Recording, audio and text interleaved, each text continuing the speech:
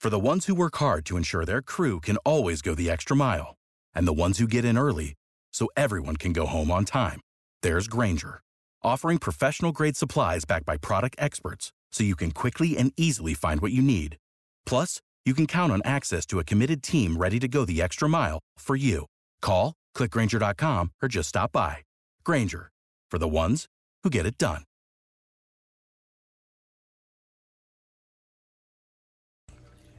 You're listening to the Mindless Wrestling Podcast, now part of the Chairshot Radio Network, on thechairshot.com. Remember, always use your head. You look like a dude who should be pumping my fucking gas. This isn't doing it for me. I'm not getting enjoyment out of this. He was a before the bell rings all-star.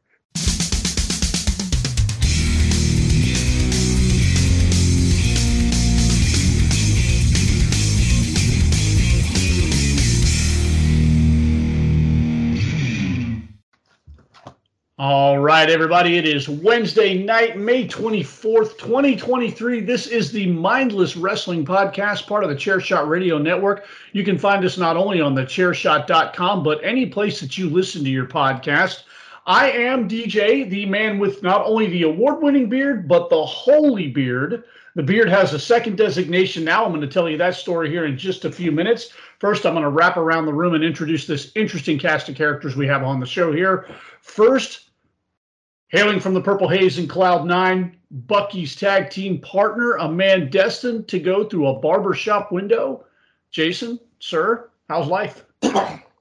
Doing wonderful, boys. I'm excited for the weekend.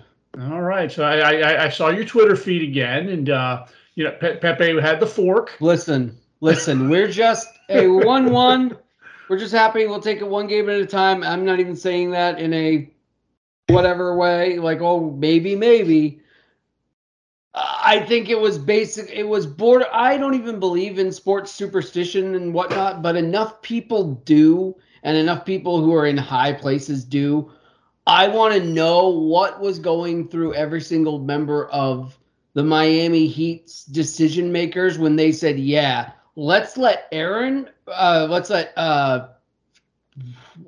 Rodriguez and Derek Jeter into our game when we're trying to close out Boston in a 3-0 deficit. Let's do that. They might as well invite Larry Bird.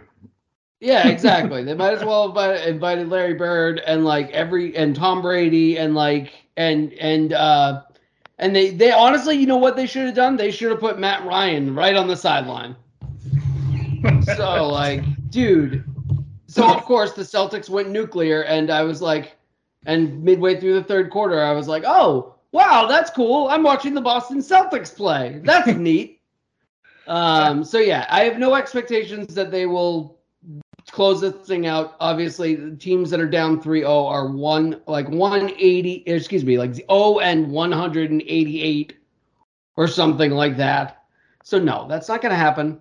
Because all it's going to take is one good game from Jimmy Butler, and yeah, he's got one more good game in him.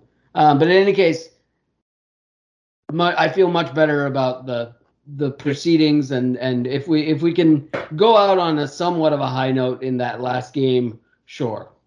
Let's do that and realize that our two best players are turning 27 and 26. So we got a lot of runway, guys. Jason is holding on to that precarious thread of hope that his team may snatch victory from the jaws of defeat. No. Oh, please, no. No. We're done. I'm excited for the summer, but he's already cooked his team. I'm excited that we didn't just roll over. Yeah. So I hate playoff blowouts. I really do. Yeah, I hate them. So I have one question for you. One question. The all-important question. Should I bet on the Celtics to cover any of these games that are left? I mean, I would say that. I mean, I would take it one game at a time because it could be over any second. I don't know. Don't ask me betting questions about the Celtics. I can barely keep my own head together. It's like, well, what's the line? What's the? I don't know. Yeah, I would feel confident about the Celtics performing well in any given game coming up. But if the inevitable happens, it happens.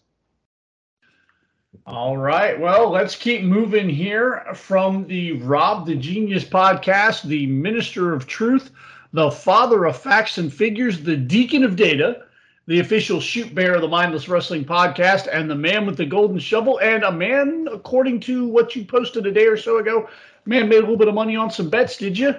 Yes, I did. I bet on like back-to-back games. I made two separate bets. I bet on Denver to win, and I bet on them to cover. Two separate bets and hit on both of those in the last two games. Nice. You hit on that, man, midway through the third quarter. Oh yeah, but yeah. Nice.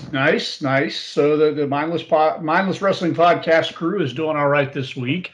The last 5 days have been the last 6 days have been crazy, and tomorrow's just going to continue the craziness. My son graduates tomorrow, and he lives with his mom, and they live in Port St. Lucie, which is about an hour away from me, and graduation's at 8:00 in the morning. So on a day that I thought I was going to get to sleep in, that ain't going to happen. Going to be up at 5, out the door by 6, have to grab breakfast and go.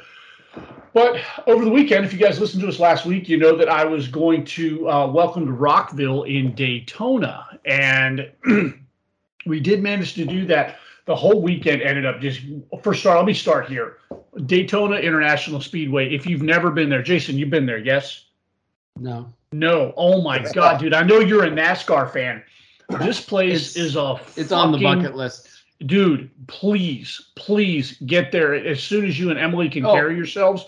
That place is a fucking monument to ingenuity and just architecture and engineering. Like, the place is just mind blowing. And I have nothing to compare it to because I've not been to any of the other super speedways. But at Daytona, this is my second year in a row going to Rockville, and the place is fucking incredible. It's huge. Like, it's so massive. I think the seating is like 101,500 and something, I think, is the official seating capacity. And it's just, my God, I'm just in awe of it every time we go. It's one of those things that you just don't. It's like the scale of some of these wrestlers that we talk about. Like, you do not understand the scale until you see it. Yeah. Like, you don't understand that this thing, every lap they go around, is 2.5 miles. Wow. Oh, yeah. Like, that's huge.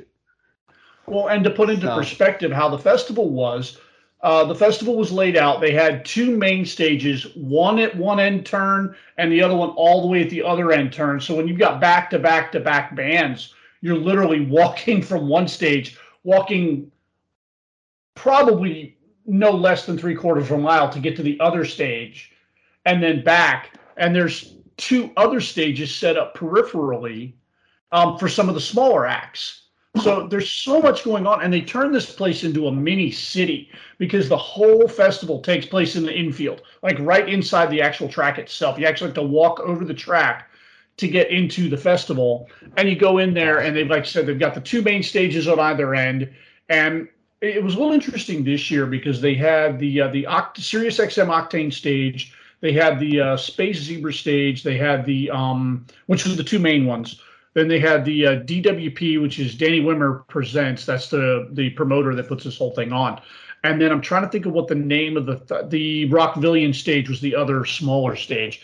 And they're usually at the, like, I think one's at turn 3, and then the other one's like over by the entrance.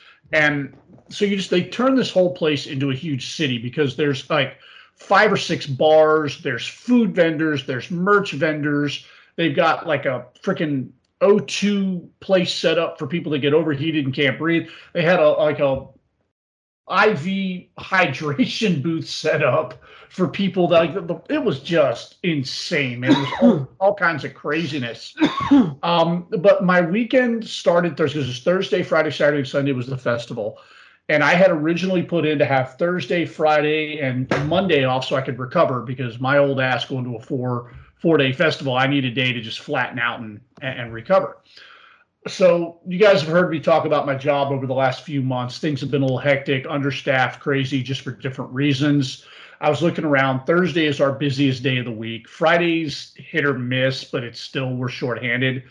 So here's my thing. The festival usually starts, bands start, they open at like 1, bands start between 1 and 2. I'm like, all right, Thursday, there's nobody opening that I really am like pressed to see. So I was like, I'll work Thursday I'll work till 2. So I worked, I got up because I get up at like 4:30, 5 o'clock in the morning, went to work, worked till about 2, got to Daytona by about 4, and we partied all the way until, I'm trying to remember who closed Thursday night. I think Slipknot closed Thursday night. This whole weekend's a blur.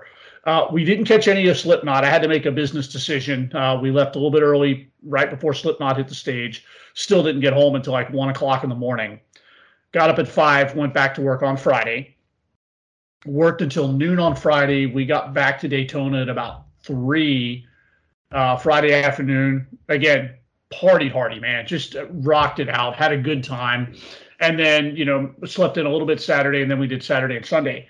So in 48 hours, I had like 4 hours of sleep. So going into Saturday morning, I was dead on my feet, but we, still rocked it along.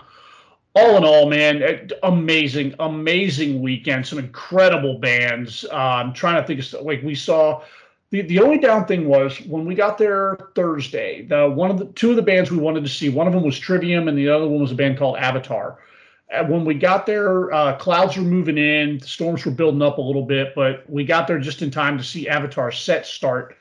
And then all of a sudden everything just stopped. Like for a second, you think maybe it's mid-song, something they do. No, like the lights on the stage went out. The guys hauled us off the stage, and then on their big Titantrons, for lack of a better word, they put up the storm warnings and they funnel everybody. You had one or several options. If you camped out there that weekend, you could go to your campsite, you could go to your car, but if you went to your car, you had to go back through the entire readmittance process, or you could go over into the bandstands. So we went over to the bandstands, and it started to feel like a rinse and repeat of last year's Rockville. We had several major acts that we didn't get to see because it rained like 3 of the 4 days on that weekend. Guns N' Roses got rained out. Megadeth got rained out. Skillet, Shinedown, Breaking Benjamin. There were like 2 or 3 other acts that we were really looking forward to seeing that weekend that got rained out. And so for day one, for them to already have a rain delay, it kind of sucked. And we were starting to get that hangover from 2022. So 3 songs into Avatar, they cut them off, which sucked because Avatar was really starting to cook. And interesting with Avatar, we saw them about 5 or 6 years ago in Lauderdale, and I didn't care for them. But they've got a new album out. They've got some new songs out, and I kind of dig them, so I was looking forward to seeing them, and they were cooking. And then they cut them off, and the rain delay was so long that we never got to see Trivium. So that kind of sucked. A couple other highlights of the weekend. We got to see Avenged Sevenfold, which was – Daytona let me down on this one. I thought I like Avenged Sevenfold. I think they're a really good band. But it was a scenario where – and I call this like the Saint Anger moment. If you're familiar with Saint Anger, you know what I'm talking about. It's the Metallica album that everybody laments. I always find it interesting when a music act or an actor or somebody like that puts out something they know that wasn't received well and they're self-aware of it. The lead singer for Avenged Sevenfold was talking about, guys, we put out because he was talking about the pandemic and how they haven't gone on tour, put out any music in like 5 years. He's like, so we put up some new music recently. If you'd call it that, it's kind of, I guess, sounds. And, the crowd was kind of letting them know. But they went in and played one of the new songs, and it was all right. But, again, we had to make a business decision. It was getting late. I was dead on my feet on Friday night. So we cut Avenged Sevenfold off. On that note, because a few years ago, U2 put out like maybe their worst album. It was called No Line on the Horizon, and they went on tour. And the first half of the tour, they played songs from the album. The second half of the tour, they didn't. Yeah, it's always funny when they acknowledge it. Like Metallica did that 2 years ago at Rockville. They played. They're like, we're going to play something off of Saint Anger, and you can just hear the crowd booing it. And Hetfield's like, yeah, we know. He's like, just let it ride. We'll get through it. and they just kept on going. Well, Avenged Sevenfold did the same thing. They played a couple of songs, and they played their bigger hits. And if you listen to them, you know what their bigger hits are. But we left with like maybe 3 or 4 songs left. And again, we're talking, when I talk about this festival, we're talking tens of thousands of people are here. And this weekend, Welcome to Rockville officially became the largest musical festival in the United States. And conservatively speaking, on a slow day, there was probably 50,000 people there. So imagine it's literally the WrestleMania of music festivals I'm at right now. And I'm looking around, I'm like, I don't want to get buried in parking trying to get out of here, because we'll be here for 3 hours just trying to get out of parking lot. So we left. We got back in on Saturday, and we were ordering some drinks from the Jack Daniels girl, and she was talking about how they didn't even finish, because they were the closing act. They didn't even finish their set. Like, they were supposed to play from 10:15 to 11:45. At 10:30, they shut it down and walked off because they were getting booed from the crowd. And I don't know whether they started playing some new music or what happened, but yeah, the crowd pretty much just booed them right off stage. I'm like, how shitty is that? So yeah, it's always tricky playing the new stuff when you're on tour. Well, and that was the thing. Tina said that about Godsmack. We watched Godsmack on Saturday or Sunday. I'm trying to remember whatever day Godsmack played on. They played all the hits, and it was fun. But then, like, halfway through their set, they went into this dueling drum solo. And it was cool as shit.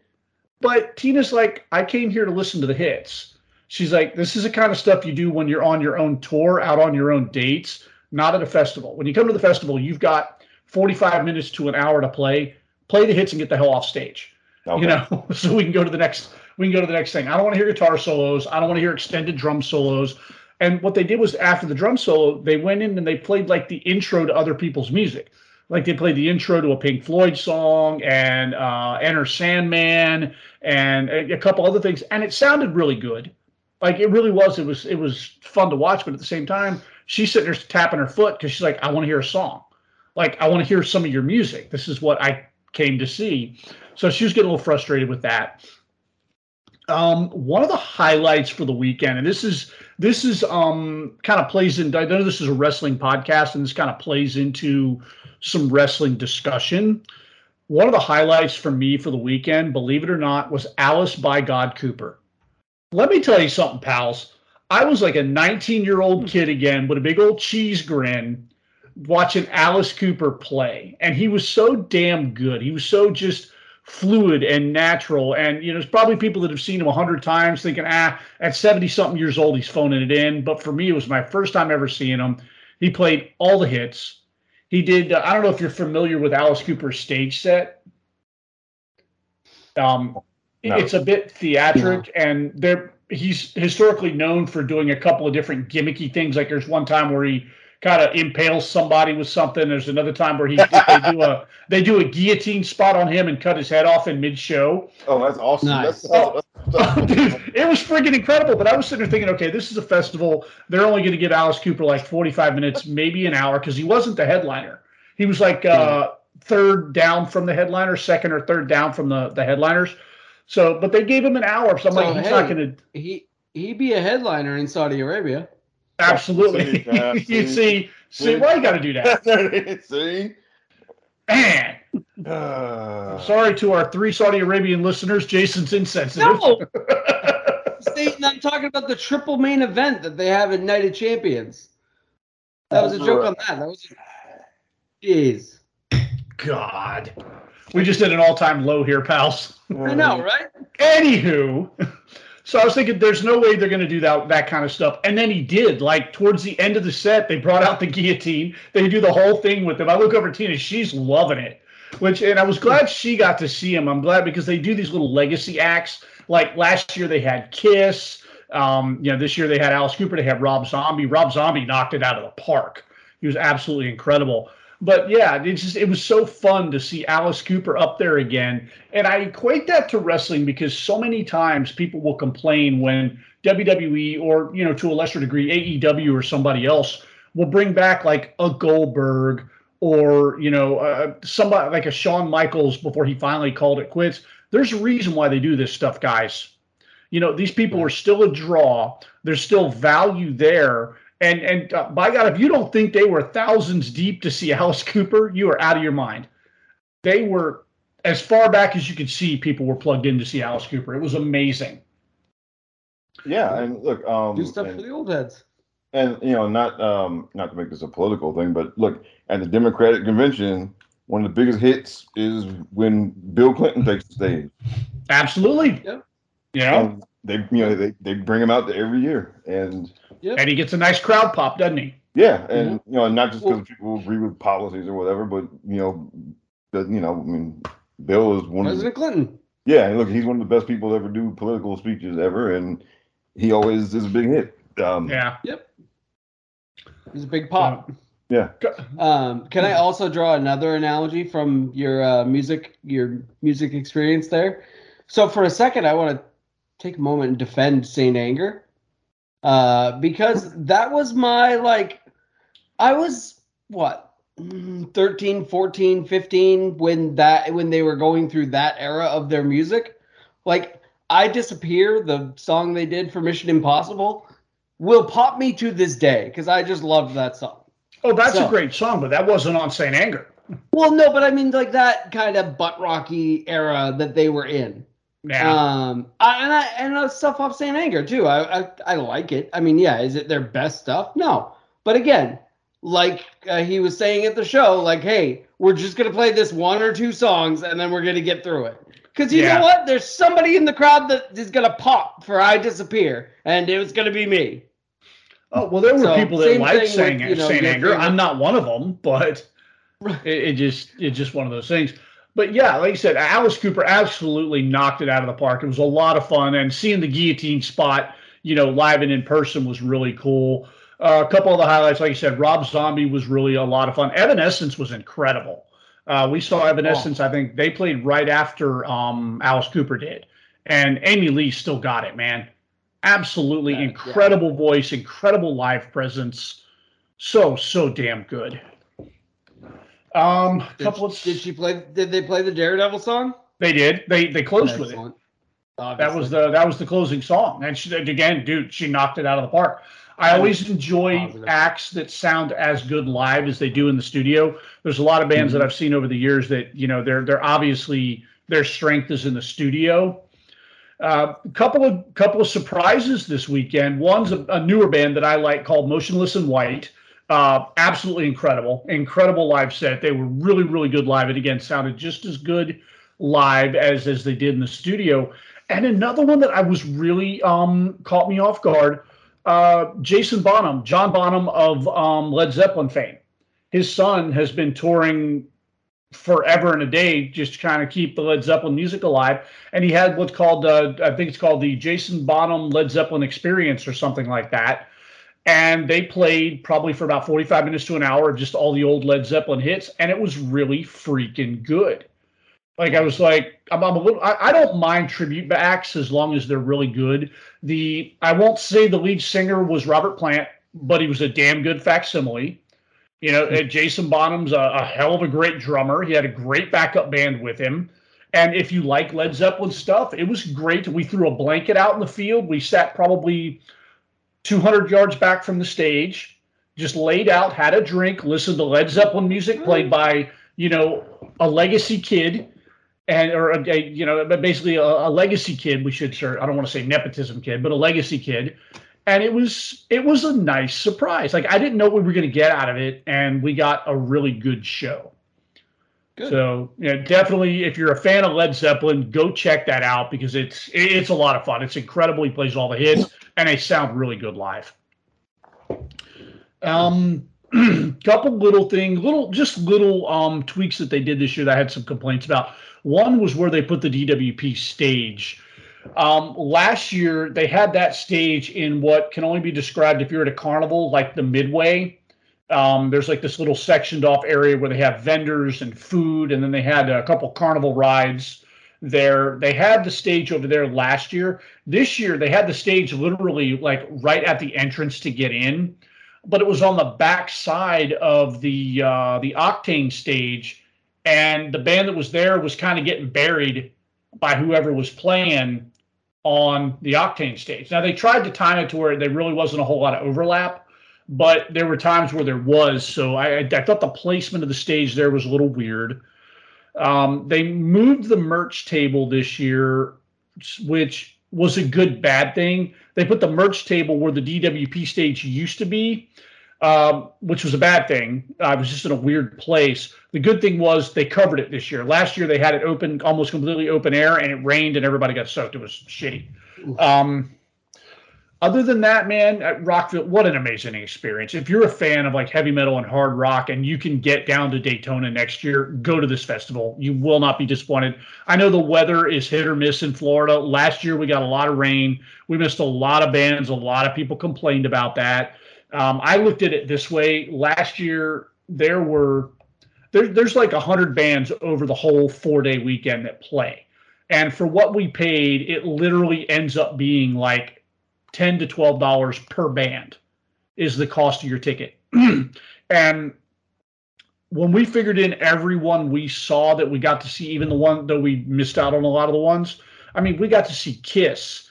We got to see Five Finger Death Punch. We got to see In This Moment, Hailstorm, part of Shinedown. It's just, we saw probably 20 or 30 bands, even though there was 5 or 6 that we didn't get to see. So you take that chance when you come to Florida. And the shitty thing about Florida is it could rain at 3 o'clock and be done by 3:20, and the sun could be right back out and you're right back to business, or it could rain for 4 hours. So. But all in all, man, what a mind-blowing weekend. And as far as my story about the beard, okay, so how is the beard holding now? So I go on Friday, and I was like, you know what? I'm going to go full fucking rock star here. I got a freaking, like a kilt and a tank top on. I'm looking pretty rugged. I'm looking pretty just badass, okay? And I'm standing there, and I'm watching, I think it was Motionless in White. And I'm just standing there, and Tina had wandered off. Because Tina makes friends everywhere, so she's probably talking to somebody. Or she went to get a drink or something. I'm standing there. This guy walks by me. He stops. He slaps my shoulder. And he looks at me, and he looks at the beard. He's like, "You're doing the Lord's work, pal." And he kept on walking. I looked at Tina. I'm like, "Some guy just told me I'm doing the Lord's work." She's like, "Oh, really?" I'm like, "Yep. You know what that means, right? That means the beard is holy." That's it. Well, look, if I was more clever, I would come up with a joke about the name Motionless in White. But Hey. Yeah. Easy. Well, I'm not clever enough for that, so I'll leave it. Thank God. I think we've made enough inappropriate jokes for one podcast episode. Thank you very much. Jeez. A couple of side notes. There were quite a few wrestlers at this festival this year. I know for a fact, God, what was the name? Rob showed me one. Tatum Paxley was there. Shotzi Blackheart was there. Karrion Kross and Scarlett were there. Who else? Casey was there. Casey? Good Joe Gacy. Oh, good. That's right. Joe Gacy. That's the one you said. I didn't see him. I'm 99.9% sure Gigi Dolan walked past us. It's kind of hard to tell. There's more than one girl there with orange hair, but Gigi also has an identifiable feature that's hard to miss. And I got called out on that when I tapped Tina on the shoulder and pointed at the orange-haired girl and said, "I'm pretty sure that's Gigi Dolan." "Yep, I can tell how you recognized her." So I was like, "You're the one that pointed it out." Well, what is that saying? That's awesome. "You noticed her ass." I'm like, "Yes," with a tear in my eye. "Yes, I did." Oh my God. But no, it was cool to see a lot of them posted on their Instagram stories that they were at Rockville. Karrion Kross was like right up front for Pantera, which, side note, I've never been a huge Pantera fan. Like, they have songs that I like, but in general, they're just a little bit more hard than I've enjoyed my music. If you like Pantera, they were freaking incredible. Like, they really were. We stayed for about 3 or 4 songs. They were freaking just mind-blowing, incredible live. Sounded just as good live as they did in the studio. And I realize it's not the full band with, obviously Dime, being well since gone, and then Vinny passing away a few years ago. You're pretty much left with Phil Anselmo. I always forget the bass player. I don't know who's playing drums for them now. And then Zach Wilde is was playing guitar for him. Zach Wilde's always a pleasure to see. Longtime Ozzy contributor and, singer and lead guitarist for the Black Label Society, as well as whatever other projects he's got going on any given day. But they were incredible. Like you said, not really a big fan of theirs, but I don't have a bad word to say about their live set, man. They were awesome. And again, it was neat to see them in some capacity back together after so many years, playing music that we never thought we'd hear them play live again. So anywho, now that I've, monopolized about 30 minutes of the podcast talking about my weekend, let's this is a wrestling podcast. And we probably ought to get in here and talk a little bit of wrestling. And we've got a lot of wrestling coming up this weekend, gentlemen. Yes, from Friday to Sunday, it is wall to wall with wrestling. Yeah, it's going to be busy. Yeah, this might be the most packed wrestling weekend. Because everybody's got something, right? Yeah, I mean this is almost like this is like Mania weekend almost.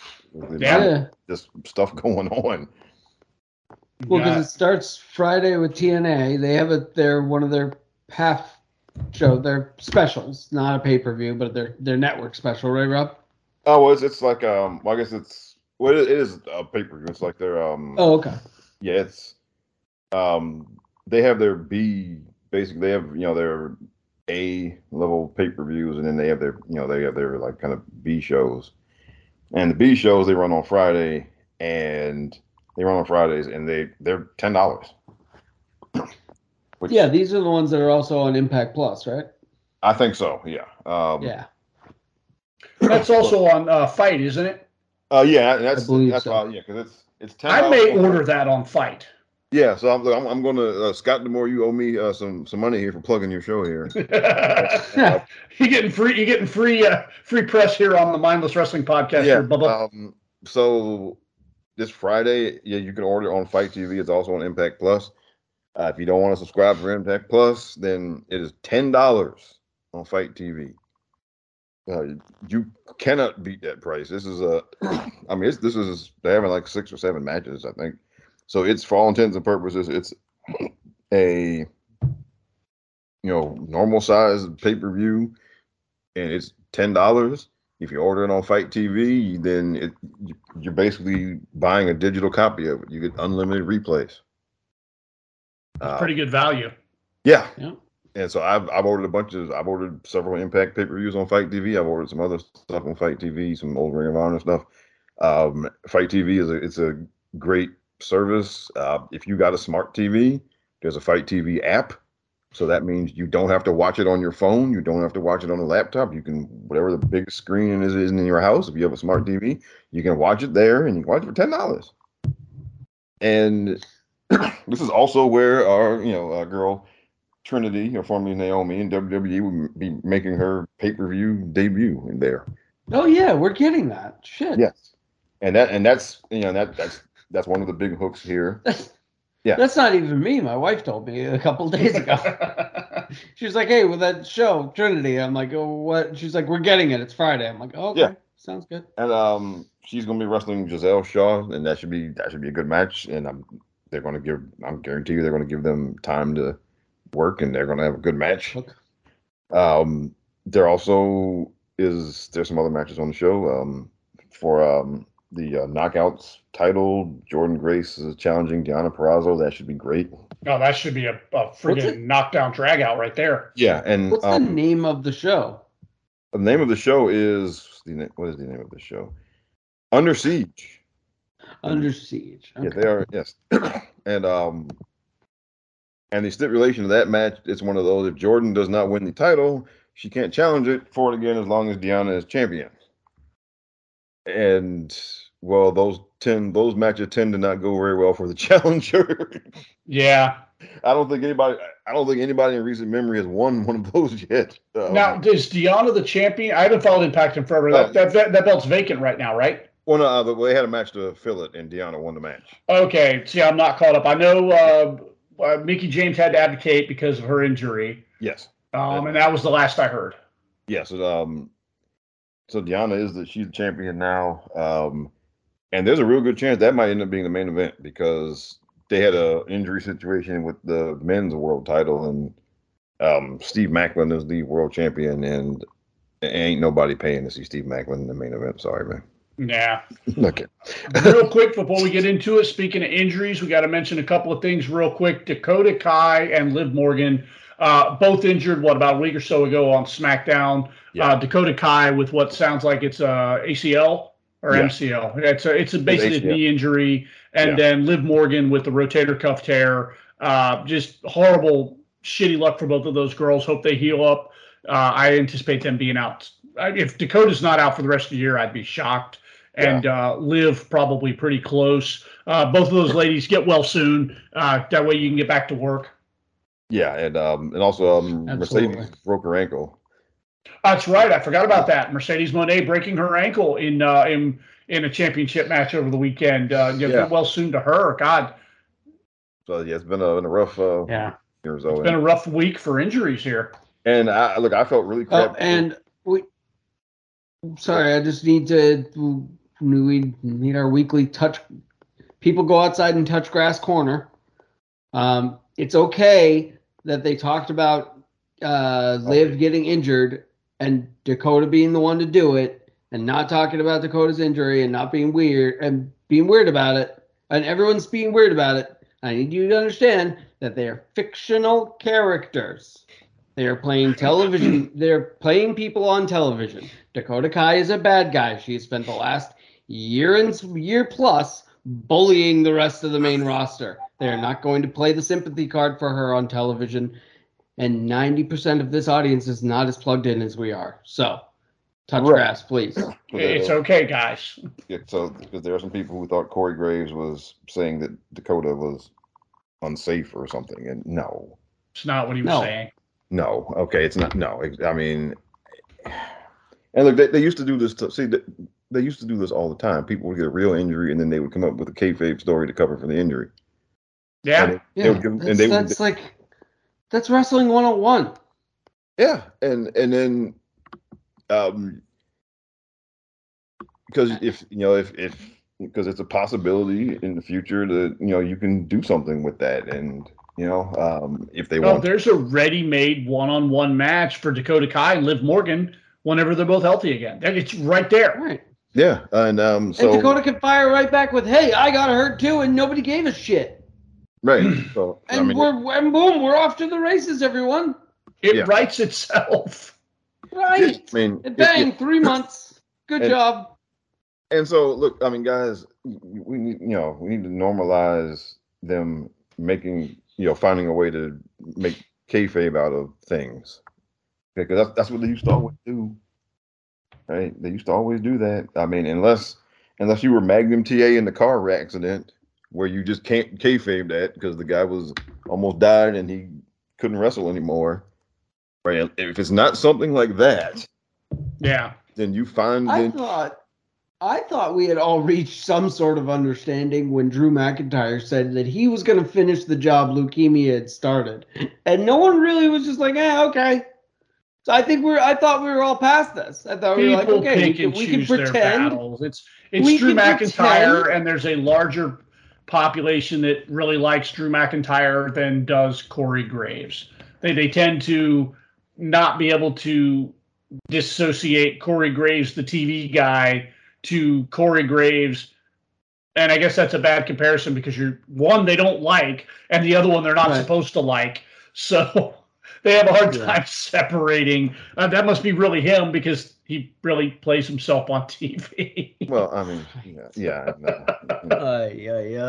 So yes, guys, look, in the past, you always if you can kayfabe anything, it's literally making chicken salad out of chicken shit. Yes, it's like, hey, two of my people got hurt, and I'm screwed for the next couple of months. Well, at least when they get back, I can have something to go with. Yeah, because was it Road Warrior Animal?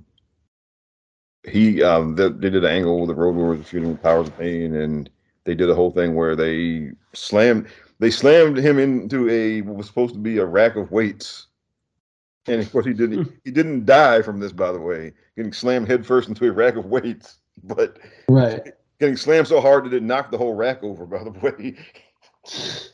Cody Rhodes just went through a bowling lane of empty kegs. Yes, and yes. Okay, guys, you don't care. But it turned out that Animal actually had like cracked his orbital bone or something in a match. Ooh, that's so they did the angle to cover for it. They did the angle. They took the real life injury and they did a kayfabe thing with it and added heat to the feud. So that type of stuff happens. Seth Rollins, Cody Rhodes pectoral muscle. Anyone? Yeah, and that's so No. That's tradition in how they do stuff. They take if there's a real life injury that they can make something out of, if they can make something out of it, they do it. And they do it. And again, like you said, and Dakota's the heel, and so yes, they to say on commentary that Dakota put her out of action. Right. It's not saying that Dakota is unsafe, or no, it's not. It said the bad guy got a little too violent and crazy.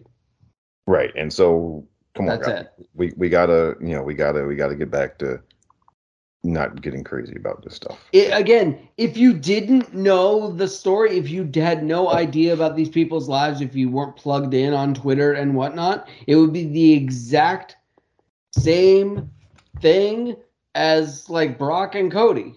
It's just I don't know. It's the same thing as I don't know. It's just very, very we're way too plugged in. We are. It's too much inside baseball and it's killing us. All right. Well, let's move on from that. We got a lot of wrestling to talk about. We got 2 WWE events going on this weekend. We have Clash of Champions, or Night of Champions. I'm sorry. I'm still used to Clash of Champions. Well, look, they change the name every couple of years. They go from Clash of Champions to Night of Champions. And I wish they'd friggin' pick one because I'm doing a podcast here. I'm getting a little confused. It was literally Night of Champions when I first started watching again, and then they changed it to Clash, and now we're back. Well, they should call it Bash at the Champions Battleground. That's what they should call it from now on. It's Perfect. Bash at the Champions Battleground. Okay? I love it. There we go. That's a terrible name. Don't ever get this. Is how we came up with. Listen, it's Jam in the Sand 8. Yeah, thank you, Chris Platt. Yes. He's much better at naming things than I am. That's why this podcast is called the Mindless Wrestling Podcast, because I suck at naming shit. So anyway, that's why they don't put me in charge of that. I had to defer to Rob to even name the podcast last week. It was terrible, the episode. Anywho, let's get into it. Jason is our man in charge of this. He's going to pull up the card. Which one are we doing first, Jason? I figure we can fire through. We don't have to go match by match, break it down of Battleground, because I don't know. I know we're all not super plugged into NXT. I'm going to the show, and I've obviously been like half paying attention to NXT because of the playoffs. I haven't watched a minute of NXT since I left my dad's house 6 weeks ago. Other than what little clips I get online here and there, I've been so dialed into other projects and things. I haven't watched it, and I'm ashamed to say that, but I will be watching this weekend. All that being said, holy shit, Battleground is a perfect name for this show because there's a lot of violence on this card. Again, we don't have to go match by match by match, but the highlights, we have the tag team championships on the line with Gallus versus the Creed brothers. Again, not too much to say here, just violence. It's hoss fight, absolute hoss fight right here, man. Yep. I don't even care who wins. We're getting a hoss fight. No, we're all winning. Yeah. No, I don't care. I don't even care for Gallus just as an act, but I enjoy watching them wrestle. And the Creed brothers are amazing. So yeah, whoever wins, it's one of those. Who wins? The fans. Yep. Yes.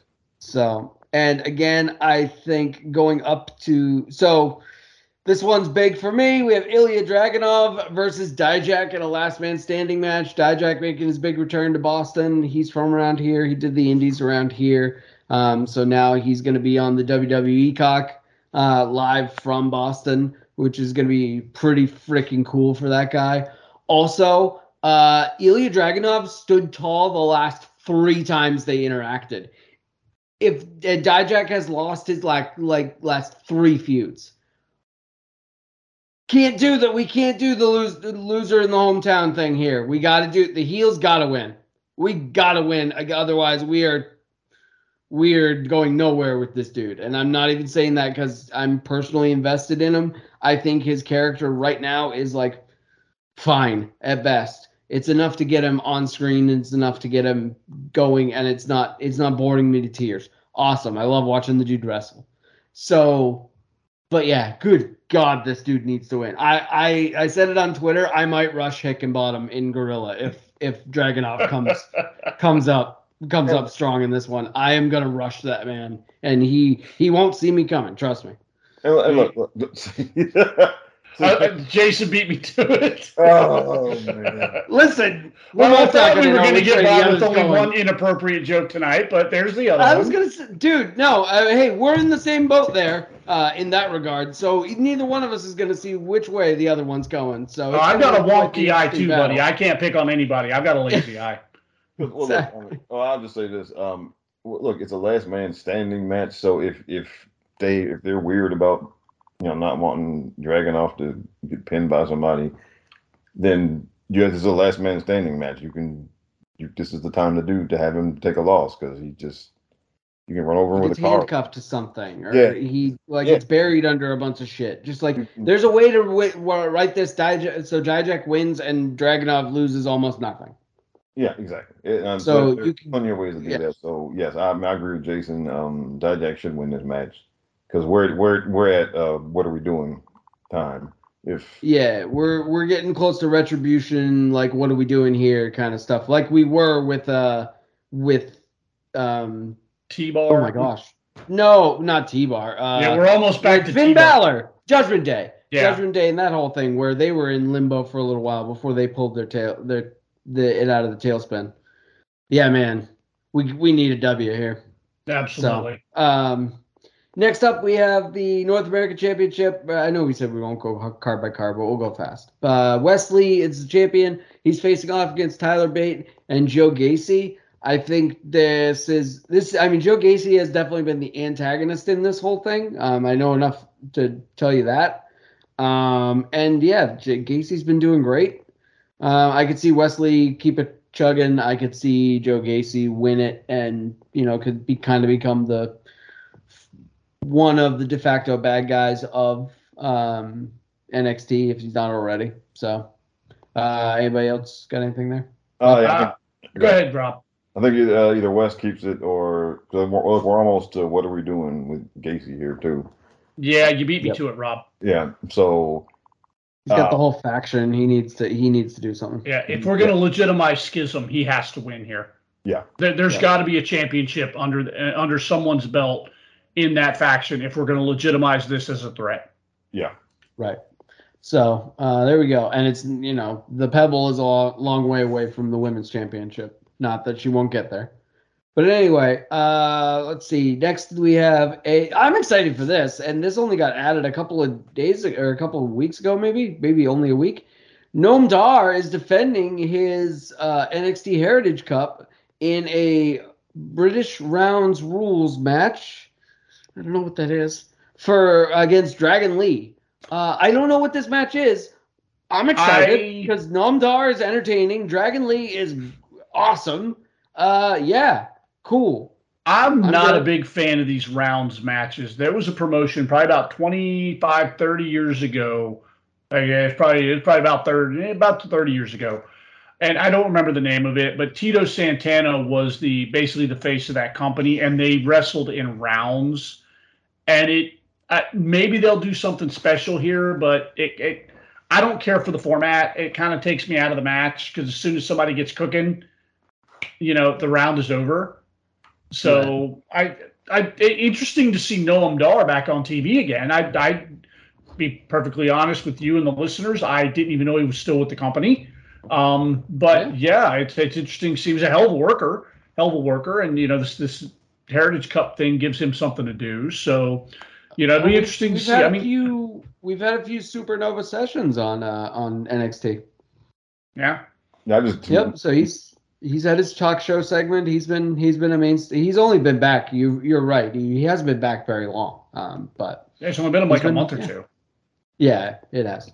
I just remember a thing with him and Alicia Fox a few years ago, and the way he was like Alicia Fox, the way he was saying. Alicia Because Fox. he's Scottish, right? Yeah. I think so. Yeah. Yeah, I think he's Scottish. No, he's got a heavy accent. Yeah. I thought he was Scottish. I'm I mean, always I'll wrong watch on it. It's not like I'm going to pronunciation. go take a bathroom break on it because I'm genuinely curious as to what they're going to do. I just know the last time I watched a match of that format, I was like, "What are we doing?" Rob, what do you got here? I think I'm not sure. I think I'll go with Noam Dar. Yeah. Oh yeah, I have no idea who's gonna win. Again, the fans. But I mean, You know how to book flights and hotels. All you're missing is a tool to plan the travel experiences you'll have once you arrive. That's why you need Viator. Book guided tours, excursions, and more in one place. There are over 300,000 travel experiences to choose from, so you can find something for everyone. And Viator offers free cancellation and 24/7 customer support for worry-free travel. Download the Viator app now and use code Viator10 for 10% off your first booking in the app. Find travel experiences for you. Do more with Viator. For the ones who work hard to ensure their crew can always go the extra mile, and the ones who get in early so everyone can go home on time, there's Granger, offering professional-grade supplies backed by product experts so you can quickly and easily find what you need. Plus, you can count on access to a committed team ready to go the extra mile for you. Call, click Granger.com, or just stop by. Granger, for the ones who get it done.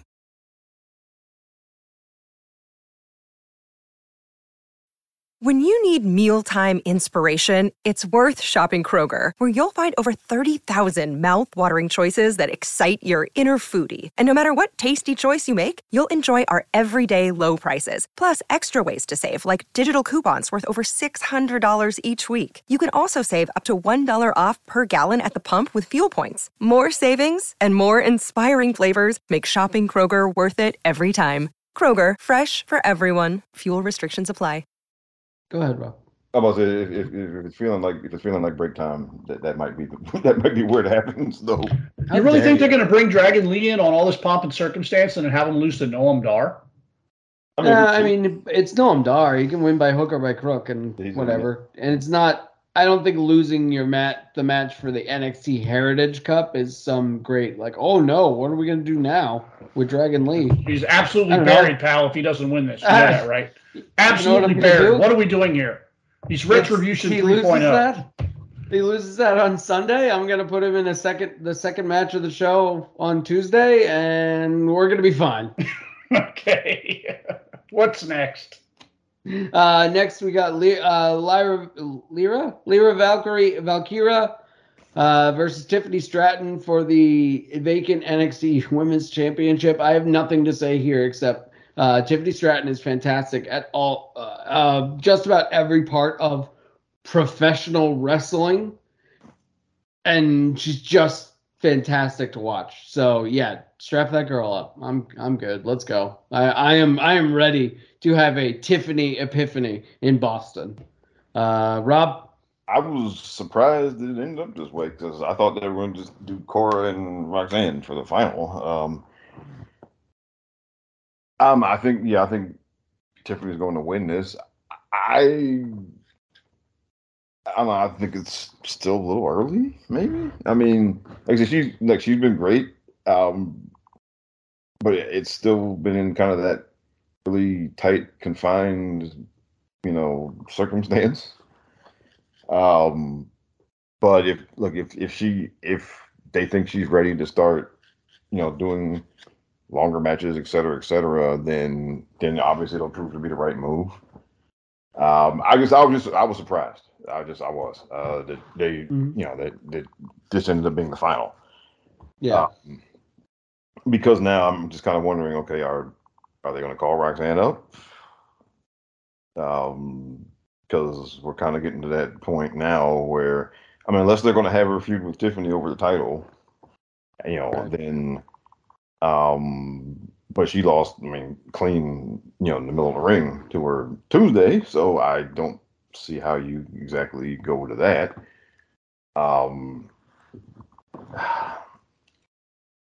It makes me wonder, are they gonna call Roxanne up? I don't know. because, well, I think she's ready to do the ring work. It's real crowded up there right now. So I would have rather them waited if that's what they plan on doing. So I guess I'm just kind of surprised and a little not sure what's going on there. Nah. It's interesting. I'm going to go against the grain and go with the lyrical Valkyrie. That's Okay.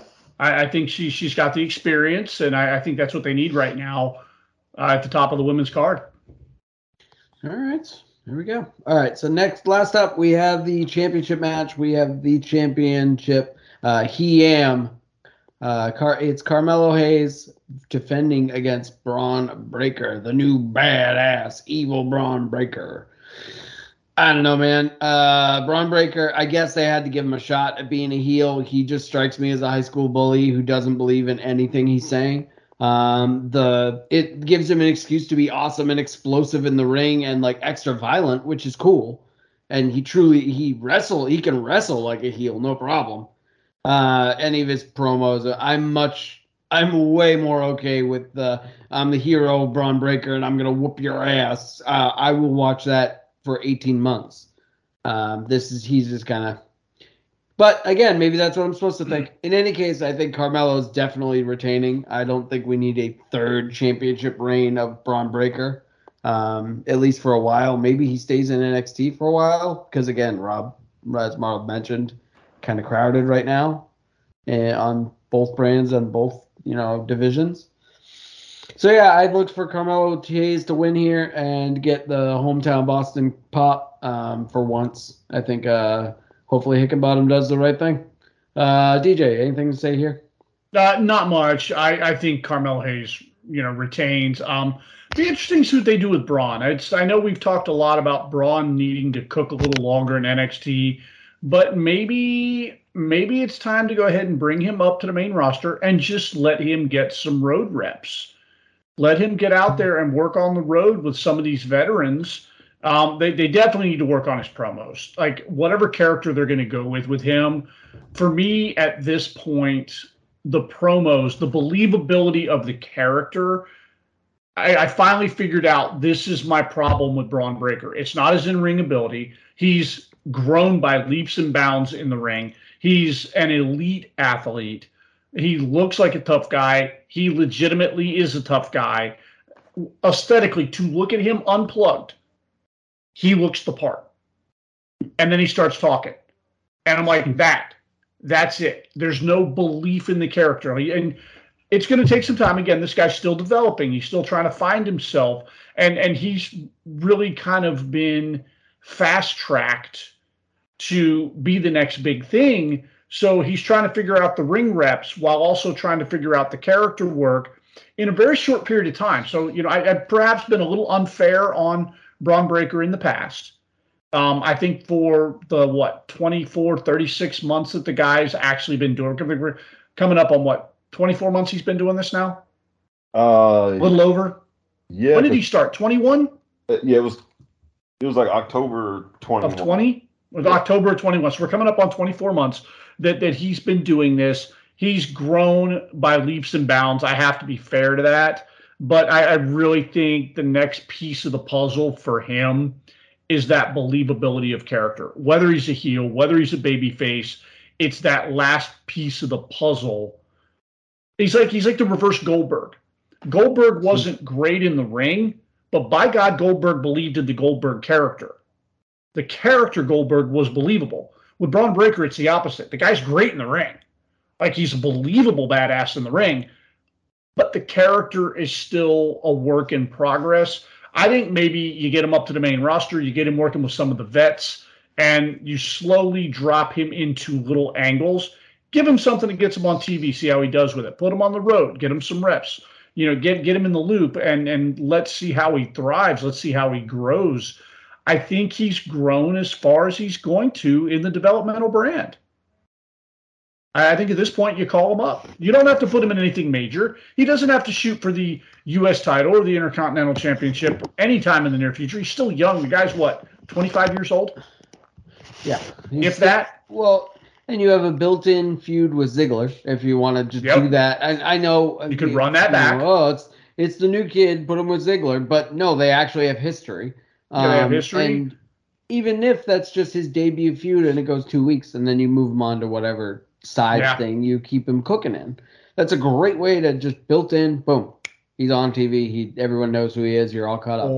Or you can pencil him right in with Chad Gable and Otis and run a modern version of the Varsity Club. Sure.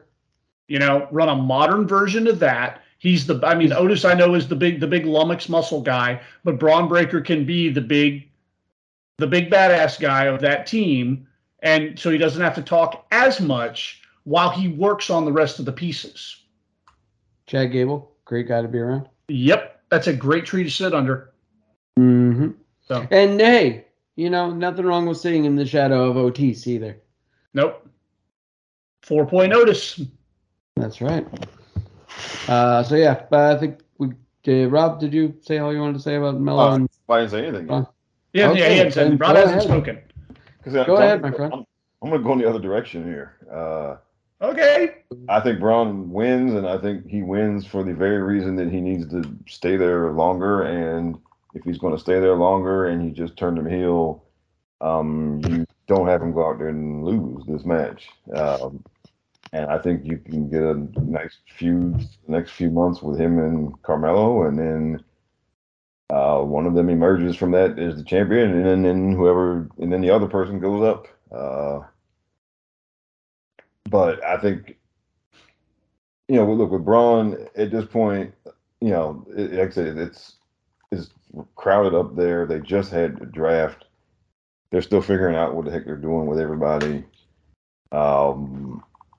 So if you believe that he's still got some more work to do, then I think you'd have him do it down there, and then because when he comes up, for everybody that comes up, like that presentation they do for you those first couple of weeks, it matters. It affects your whole career, because they either present you as, here's DJ up from NXT,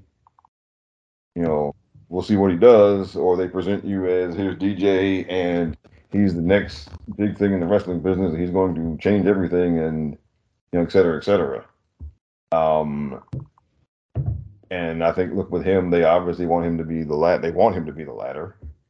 And if you can't present him as that yet, then I know I'm kind of, Greg has disagreed with me on this, but my belief is that if you have somebody pegged to be the next, top tier person, then if you can't present them that way yet, then you should not bring them up there. Meanwhile, the only change DJ's making on the main roster is I'm changing out dirty towels for clean towels for the real workers. That's the only change I'm making. Yeah, because like, okay, like Kevin Owens came up there the first night, he jumped on John Cena. Right. Still a top 3 NXT debut. Right, but it also told everybody exactly what this is. Right. This isn't some guy who's just going to be here wrestling matches. Right. If you can't bring, you want Braun to be at least a Kevin Owens level type of character, or if not higher. Ideally you want him to be, Cody or Roman Reigns level type of person. Yeah. But at the very least you want him to be a Kevin Owens level guy. And if you can't bring him up there like that yet, then if you can't present him that way yet, then I would not bring him up there. Well, let me personally use Roman Reigns as my example to counterpoint you. I've been very vocal about this. Initially, Roman Reigns was my third favorite member of the Shield. It was Seth Rollins, Dean Ambrose, Roman Reigns. And there was a lot of times with Roman, like I saw the vision, but I wasn't feeling it. I'm looking at them like they want this guy to be. You've got Seth Rollins and Dean Ambrose who are already there. Roman was obviously still trying to develop and trying to become, what would eventually become the tribal chief. But it just, in my opinion, of the Shield, he wasn't there yet. And while, like I said, Vince being much more knowledgeable about this shit than I ever would be, saw the vision, saw what he had in Roman Reigns. I did not. But initially, I saw the shortcomings, and I agreed with some of the early assessments of Roman Reigns. He was pushed too far, too soon, too quick. And I'm seeing that with Braun Breaker. That being said, my point is Roman getting up on the main roster and developing and flourishing and eventually growing into what became the tribal chief. I could very much see Braun Breaker taking a similar path, getting up there, taking a year or two to find his footing, but then finally it clicks. And then we're off to the races with the guy, because that's what happened with Roman. With Roman, I'm like, I'm not feeling this. I'm not feeling this. And all of a sudden, he had that first match with Brock Lesnar. I'm like, wait a minute. This guy is that guy. Now, where I will counter your counter is that this is like a catch as catch can podcast, pal. Yeah, man, we're doing standing switches and all that good stuff here. But the Shield came in, they jumped on main event people. They jumped right. Day one. That was going to be my thing. They jumped on main event people from day one, and even if Roman was not ready as a worker, as an individual, no, but as a group, they jumped on the main event people, and that part of the act was believable. That part of the act was there from the beginning. Right. There was nothing about their presentation that didn't say all three of these guys are going to be a very big deal for a very long time. Right. And then now I think Braun today is further than where Roman was when he came up to the main roster. But like you were saying, it's kind of like the opposite. But the opposite right now, the issue with Braun is, can you present him as a top level guy to the larger audience, and they believe it right now? I would tell you no. Okay, and then so for me, that means he should stay down there. Until you can do that, because that's what your aspiration is for him. And getting people to believe in the presentation is, it's more important than the ring work. Because look, I can, now in hindsight, and she will tell you this herself even, but the 14-time women's champion was not. She will tell you herself that she wasn't. She was still learning. She still had a long way to go when they called her up. Yeah. But the one thing, she was believable as somebody who could win all of this stuff from day one.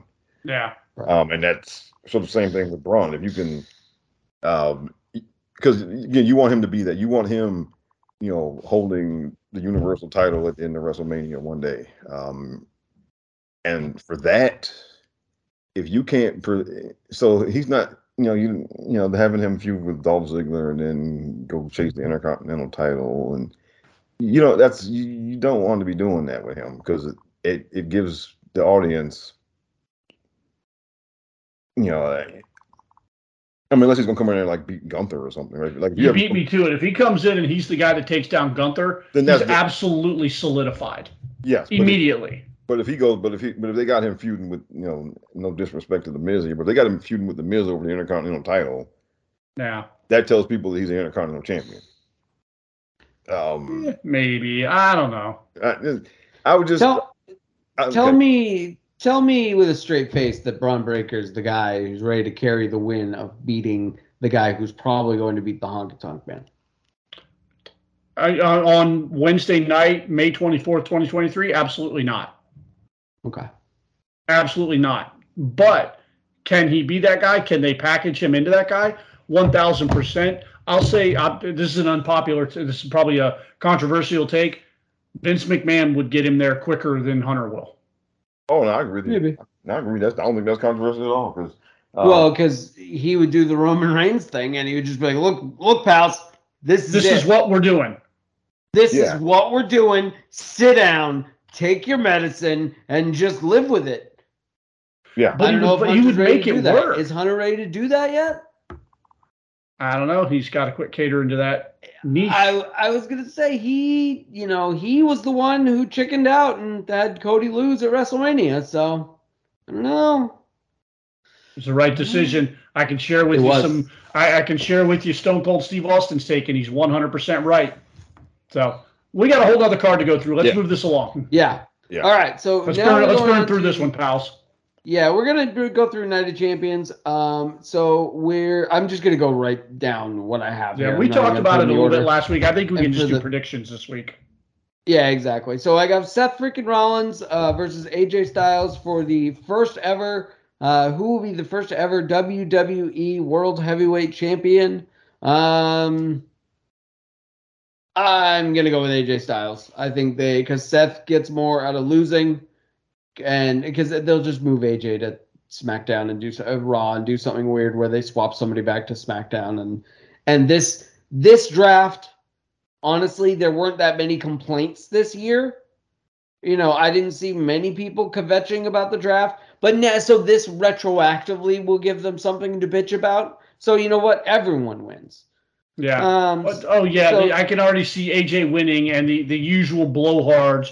Well, what was the point of the shut the fuck up? Right, and he and the OC will go back to SmackDown, or he'll take the World Heavyweight Championship to SmackDown, hold it for a couple months, then Roman will take it off him. Don't you put that on us? Oh yes, don't you put that on us? And the best part is Roman will still be holding the WWE Undisputed World Tag Team Championships. What's he gonna do? Strap the goddamn thing to his thigh? Okay, so that's like Laura Croft out here carrying Roman titles all over the place. Look, I love Roman as much as you do, man, but that's doing too much. Don't wish that on the universe. That's doing too much. So, I mean, hey. But anyway, right. Rob, what do you got in this match? Just the opposite. I think this is sometimes a banana is just a banana. Just a banana. And Seth Rollins wins. He's on Raw. Because look, I will be one of those people. If they have AJ win and you bring AJ and the whole group over to Raw after you just drafted them all to SmackDown, I will be one of those people. Okay, I will be that. Even if they do something equitable for SmackDown immediately, bring a whole group up. No. It's they drafted people a month ago. Not even a month ago. You just drafted Raw. And like I said, it was a perfect draft. There was nobody that we were like, oh man, that was dumb. And we always complain about something. Fine. But they screwed up one thing. Well, so you think so they should retroactively screw something up? Is what you're saying? Why can't we live in a utopia? Why has it got to be so dystopian? No, I don't think they screw it up. I just think I don't care what the move is because they'll shake it out 3 months later anyway if it doesn't work. But make an equitable move from Raw or from NXT or some combination to SmackDown to fill that void, even if it's not the same. Like obviously, nothing's going to be the same as Bullet the club. So yeah, do whatever. I'm fine. I can see the hellscape that will be. I want to see them back on Raw running shit, and I want to see champion of the show AJ Styles again, because that was a ton of fun. Well, but then you're depriving us of our AJ Styles Roman Reigns pay-per-view match, which is coming, pal. True. Come on, Jason, you got to think outside the box, Bubba. Yeah, I don't know. I just we got to run back AJ and Roman before AJ finally calls it quits. I told you it can't be Seth. It's just hilarious. He's just the little brother again. I don't want to go on Twitter. Oh no, that's a me thing. That's a me thing. That's not to the wider audience or whatever. The WWE will keep on trucking. There have been times where the other champion is definitely a B champion, even to the wider audience. This will not be one of those times. No. They'll feel closer than they have in a long time because of Roman and Seth's history, frankly. The same reason I make fun of it, people will buy it for legitimacy. It's like, hey, those two guys are running shit again. All right, what's next? Oh, yeah. Cody Rhodes and Brock Lesnar. Cody Rhodes got his arm broken by Brock Lesnar. And that melodramatic son of a bitch did exactly what I was said he was gonna do. And he marched his ass out there with with the sling and I'm gonna fight Brock Lesnar, blah blah blah blah blah. And then Triple H comes to him at the end of the show and he says, you don't have to fight him, you don't have to be afraid. And Cody Rhodes said, God, Cody Rhodes, if not afraid, Cody Rhodes will beat that guy's ass. And then Triple H said, you know what? You're right. I did see that footage of you blowing up that statue of me. You're cleared. Have a great time. I'll tell Brock you're coming. So we're going to do this. And I think Brock Lesnar is going to win. And it is going to be hilarious. And we might even get, to John Cena level uncomfortable with Brock, giving this man the business. So I'm excited. DJ, what do you got? I loved the interaction between Cody and Triple H for much different reasons. It was the longest of long-term storytelling. If you think back to when Triple H was still a semi-part-time active wrestler and he had that feud with Brock and Brock broke his arm. Side note, I hate broken arm angles. I hate it because 2 weeks later they're back in the ring like nothing happened and nothing was broken. It just drives me insane. But anyway, it was a great callback to when Brock broke Triple H's arm. Triple H came out and gave this incredible promo about how I'm going to be the game and can I do it? And then there's self-doubt creeps in. He's like, but I don't know if I can. He's like, Brock Lesnar's just that good. And they called back to that on Monday night, and I thought it was great. I'm looking forward to a hell of a fight. I absolutely think Brock Lesnar's winning this one. And you're right, we may reach Lesnar-Cena levels of, ooh. So somebody check on Brandy. Yeah. I think it's somebody. Libby's not making this trip. No. And don't watch your daddy get massacred. Yeah, I think that this is shoot murder time, folks. Yeah. Yeah, this podcast has a shoot bear. That show has a shoot beast, and they are going to let him go on Saturday. So next up, we have the evil and vile and terrible Sami Zayn and his awful friend Kevin Owens defending their ill-gotten and wrongfully won WWE Undisputed World Tag Team Championships against the honorable and wonderful, the greatest tag team of all time, soon to be greatest tag team of all time, Roman Reigns and Solo Sikoa. So they are going to win one for the Gipper and win one for the Wild Samoans. They are going to add to the collection of Roman flag on the play. Flag on the play. Time out. Paradise. Flashpoint hasn't even come out yet. What fucking show are you watching? Did the timeline break and I don't know it yet? Jason. Yeah, what? Sorry, I blacked out. What happened? No. Jason, are you claiming this is like a stolen valor situation here? Hey, man. I'm just saying. The bloodline is due for a W at this point. It's been bad over here. Because I agree. Look, I agree. Look, it's stolen valor happens in wrestling sometimes. Yeah. Sometimes people use briefcases and cash in on people when they're not supposed to, and I look perfectly legal from my end of things, Rob. Well, and how did that turn out? It turned out what happened? What happened to her? She got put down like a dog. Okay. Anyway, it's never going away. My honest to goodness prediction here is I do think Roman and Solo are going to win. I think if it's, I don't know how it happens with the Usos, whether they try to interfere and it works, even though they kind of slip on the banana, or they do interfere, it sucks, and the Roman and Solo win anyway.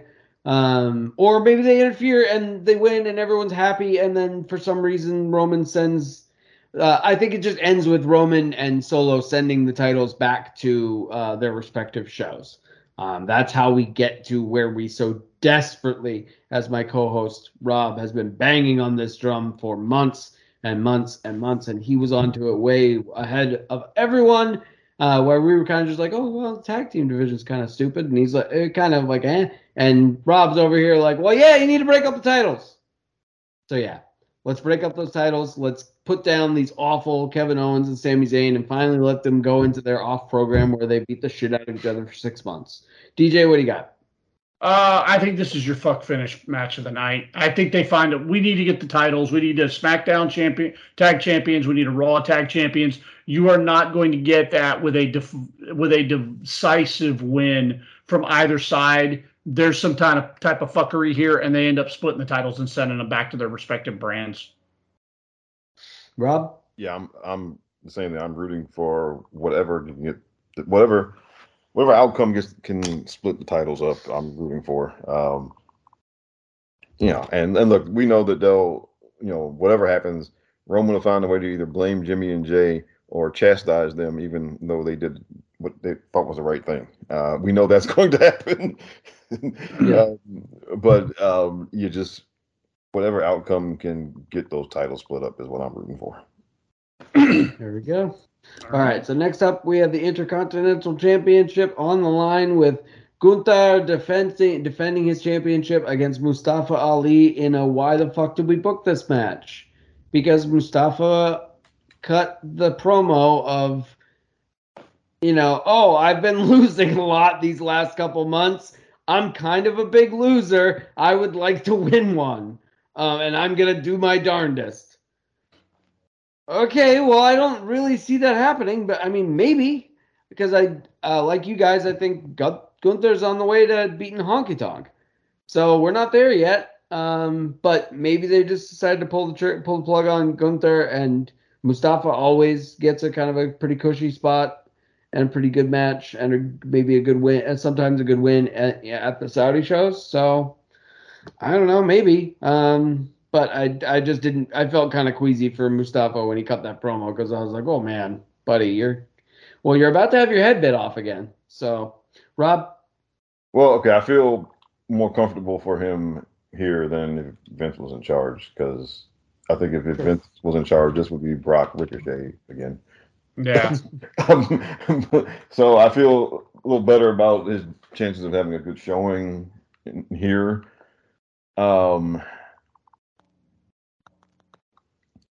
So I'm thinking, and so I think that's what I'm hoping. And then, Ali's not from Saudi Arabia, but he is, but he's Pakistani by way of Chicago. Yeah, and so Saudi Arabia and Pakistan are best pals. So he's as close as you're going to get to a hometown guy here, because Mansoor is not on not on the card. So I think he'll get a good showing. I think he'll put a valiant effort. He'll do well enough that he gets a nice reception from the crowd, like similar to how Zelina did in Puerto Rico. But he ain't winning. I think despite Mansoor's heritage, it is probably best with the character that he's playing right now to kind of let him sit this one out. DJ, you got anyone there? I expect a fantastic match. I expect Gunther to win, but they're going to drag everything they can out of Ali. It's going to be good.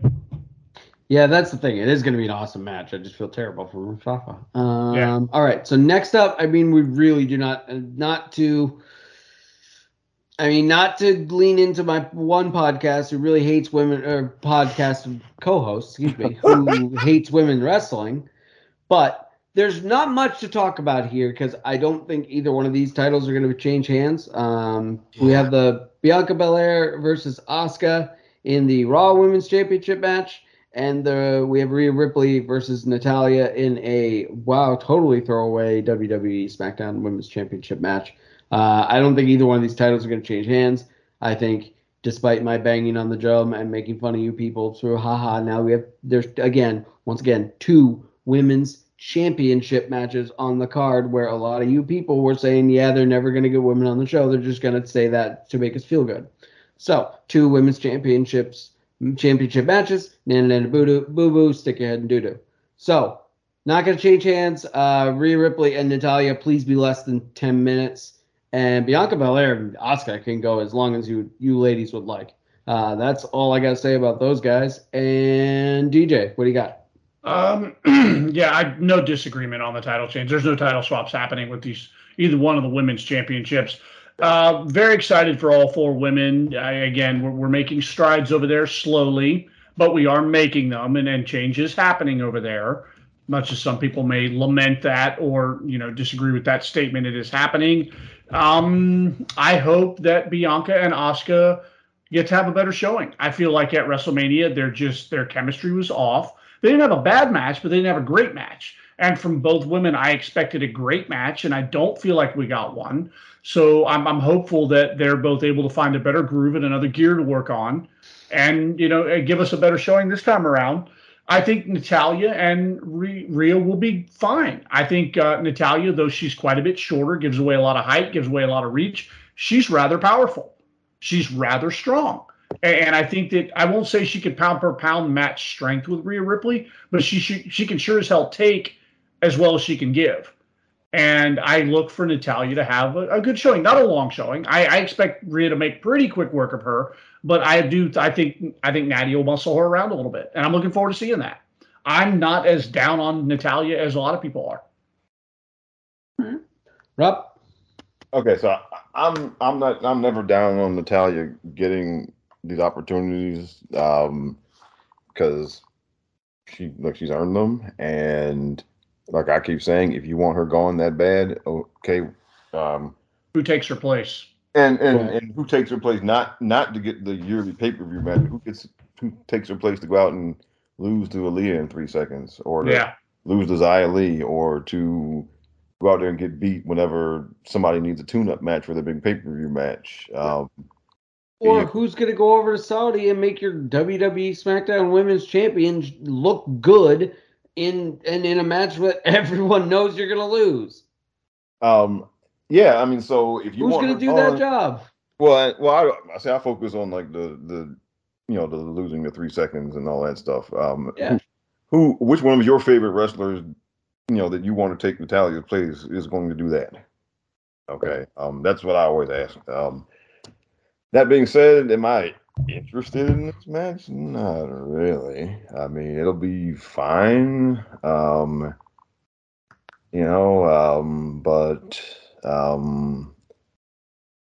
I'm not going to sit here and promise you that if, nature's calling, that I'm going to wait. I mean, it'll be fine. And I imagine that none of us will probably ever feel the urge to watch it ever again after Saturday. But those aren't changing hands. We pretty much said everything we need to say. With Bianca and Asuka, same thing. Hope that they could do get a chance to do better than at WrestleMania. But again, this is another foregone conclusion. I think if Asuka was going to beat her, she would have done it at WrestleMania. Now we've done it here. Asuka and Bianca is, like I talked about last episode, sometimes you watch a match just for the match, even though you know what the outcome is going to be.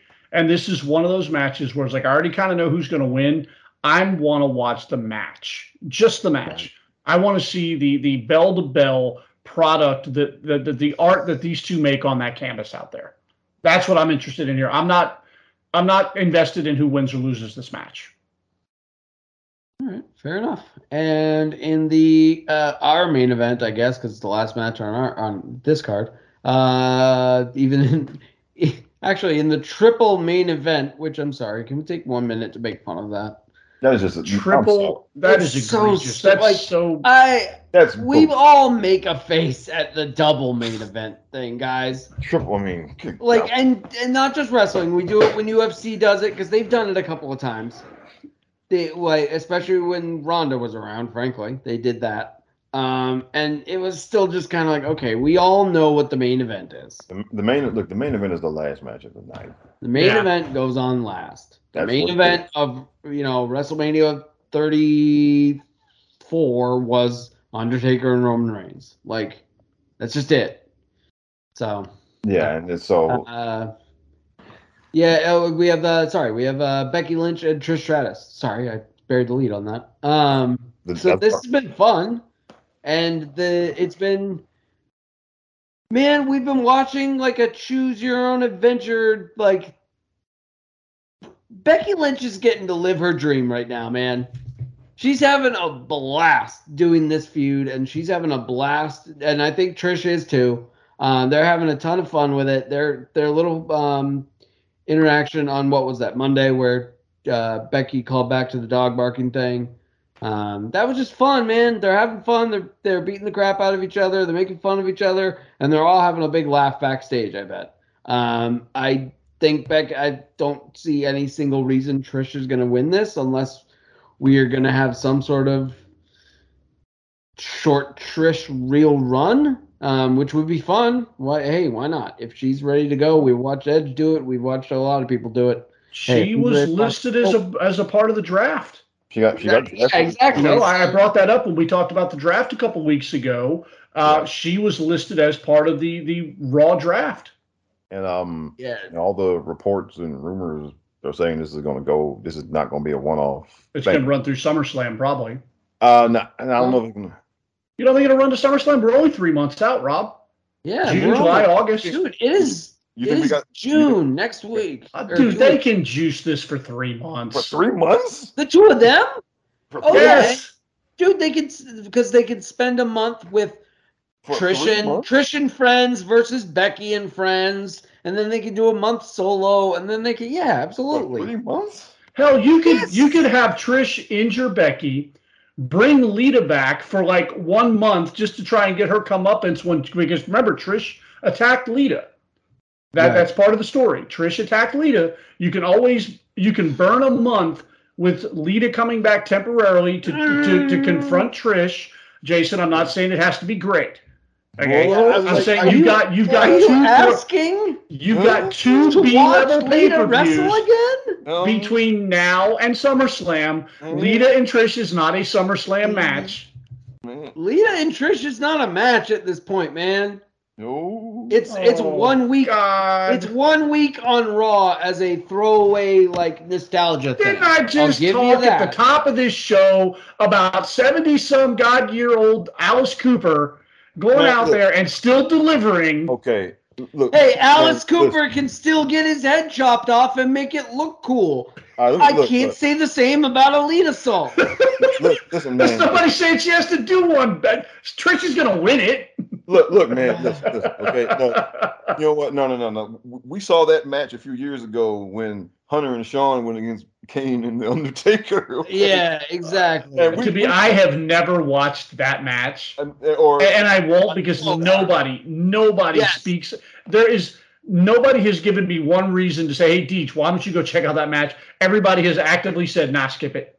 You need to see it. You need to see it. Shawn's bald. Even the people involved have all said, yeah, that was a mistake. Oh, my God. Okay, but if you try if you want to run Trish and Lita on a pay-per-view match, that's what that is. Okay. Yeah. And look, as much as I'm supportive, as much as I've been openly supportive of the women wrestlers coming back to do the same thing that the men wrestlers do, no. If they go out there and crap the bed, if Trish and Lita go out there and crap the bed, and they got to get criticized the same way as the Undertaker crapped the bed. I'm naming this episode "Rob Hates Veteran Women's Wrestlers." But you know what? 2.0. Okay, look, listen, man, look. So returns are cool for the guys, not for the women. Got it. Okay, listen. No, listen. Okay, equality means you get the same opportunities. It also means that you get the same criticism. Okay. In this case, it is way more a side-to-side comparison than that joke led on. Like, it really is. Like, if you can give Hunter and Shawn and Kane and Undertaker the business for looking like fools out there, sorry, guys. Yeah, and but at least give her the chance to go out and look like a fool. We did, I guess. No, I don't want to. Because I don't want to have that conversation. I don't want to sit through that match. You don't want to sit through that uncomfortable podcast episode the next week? Why would I? I mean, there are some podcasts that would salivate at the idea, but we are not one of those podcasts that's like, wow, I'm really excited to get on here and bury one of the persons that like made me love wrestling. That's fun.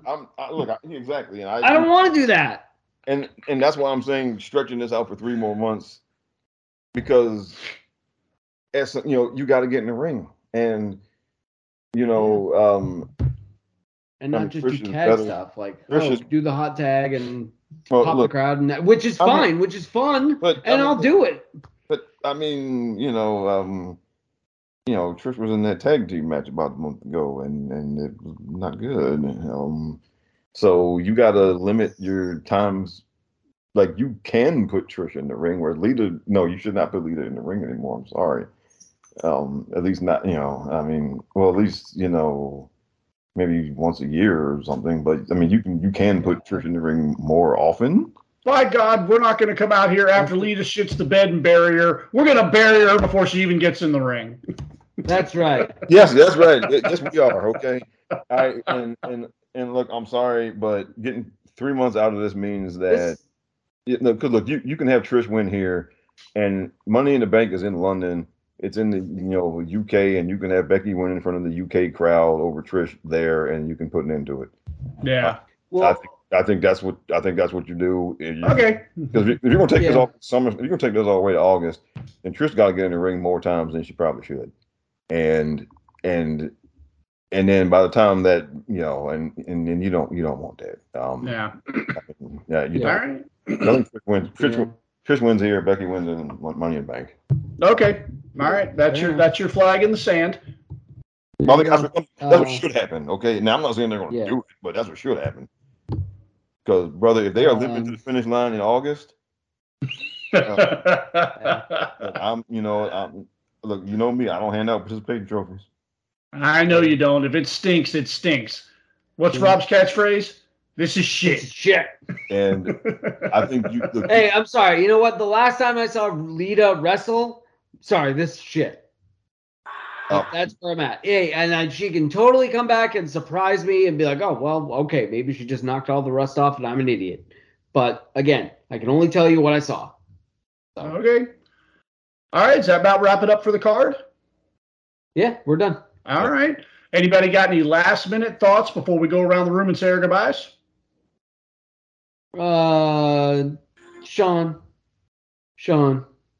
look at me. No, Sean, I said, look at me. I am looking at you, Sean. Look at me. Oh, Jesus Christ. You need 8. That's a joke. Is my expense as much as it is his. Sean, you need. This is the one time. Do not pick up the phone if Hunter calls. Damn sure don't pick up the phone if the old man calls. The hometown boys need to go over. The end. Thank you. Have a good night. Robert, any parting thoughts? No, because see, last week when I started talking, when I didn't really have anything to say, I ended up sticking my foot in my mouth. So. Oh, Rob, we're already in the boat.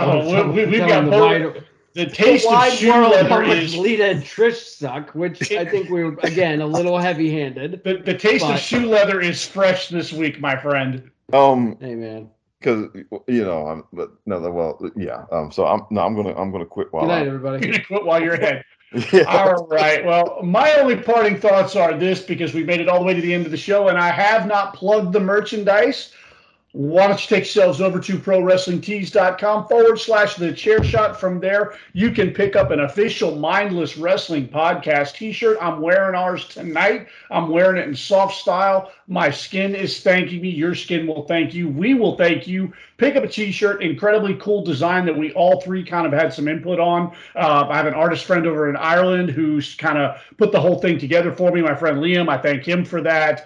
Thank my co-hosts here for their input on the design. We had a lot, it was cool. It was a cool little moment, and we put our heads together and come up with something we all agreed on. Go check that out at ProWrestlingTees.com/thechairshot. That is the Mindless Wrestling Podcast official t-shirt. Buy yours today. You have been listening to the Mindless Wrestling Podcast, part of the Chairshot Radio Network. I'm DJ. Remember, you can call it pro wrestling. You can call it sports entertainment. You can call it whatever you want, but call it in the ring. And we're out till next week.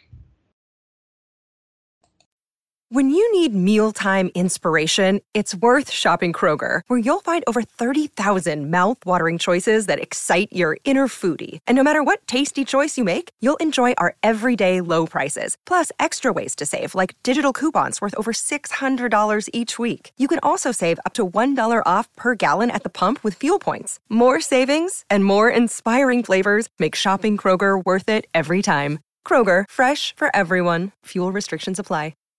Save big on brunch for mom, all in the Kroger app. Get half gallons of delicious Kroger milk for $1.29 each. Then get flavorful Tyson natural boneless chicken breasts for $2.49 a pound, all with your card and a digital coupon. Shop these deals at your local Kroger, less than 5 miles away. Or tap the screen now to download the Kroger app to save big today. Kroger, fresh for everyone. Prices and product availability subject to change. Restrictions apply. See site for details.